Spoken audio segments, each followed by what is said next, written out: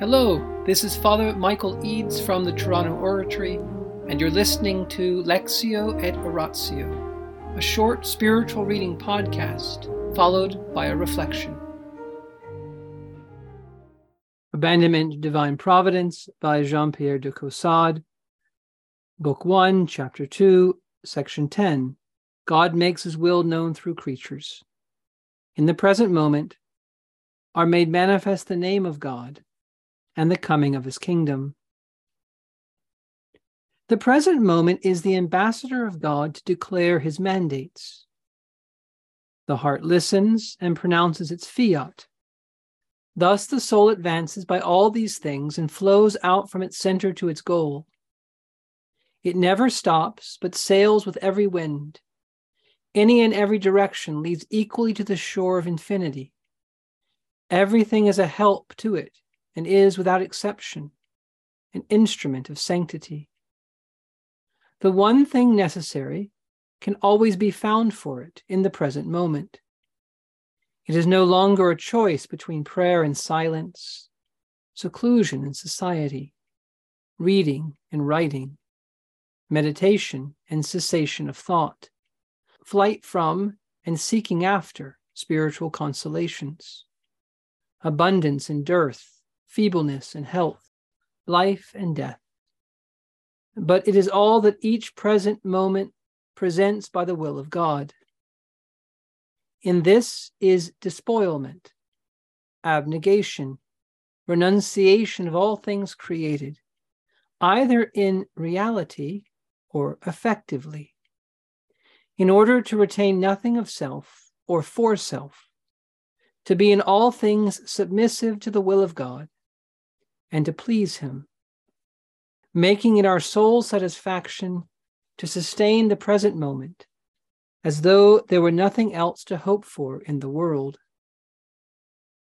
If all that happens to a soul abandoned to God is all that is necessary for it, then we can understand that nothing can be wanting to it, and that it should never pity itself. For this would be a want of faith, and living according to reason and the senses, which are never satisfied, as they cannot perceive the sufficiency of grace possessed by the soul. To hallow the name of God is, according to the meaning of the Holy Scripture, to recognize his sanctity in all things, and to love and adore him in them. Things, in fact, proceed from the mouth of God like words. That which God does at each moment is a divine thought expressed by a created thing. Therefore, all those things by which he intimates his will to us are so many names and words by which he makes known his wishes. His will is unity and has but one name, unknown and ineffable. But it is infinitely diverse in its effects, which are, as it were, so many different characters which it assumes.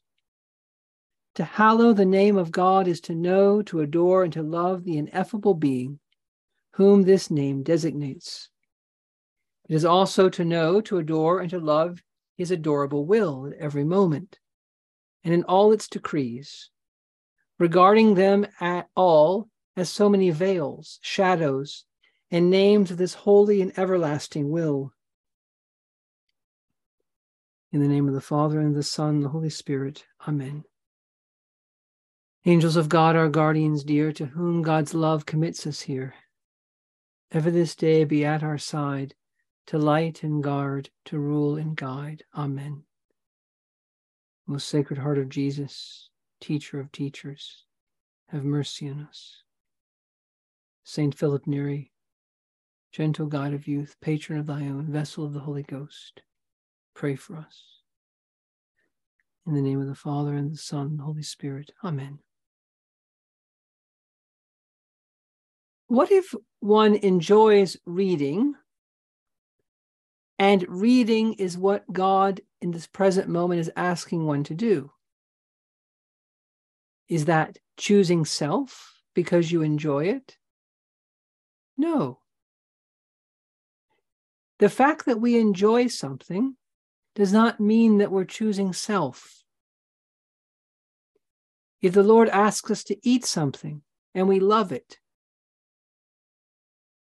again, there's nothing wrong with loving good food. There's nothing wrong with enjoying a friendship, a conversation, a movie.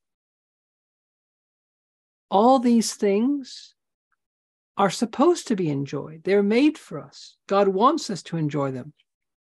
There would be something wrong for us, wrong in us, if we did not take pleasure in what is pleasurable. What should we do then? Well, first of all, the question is this the will of God for me?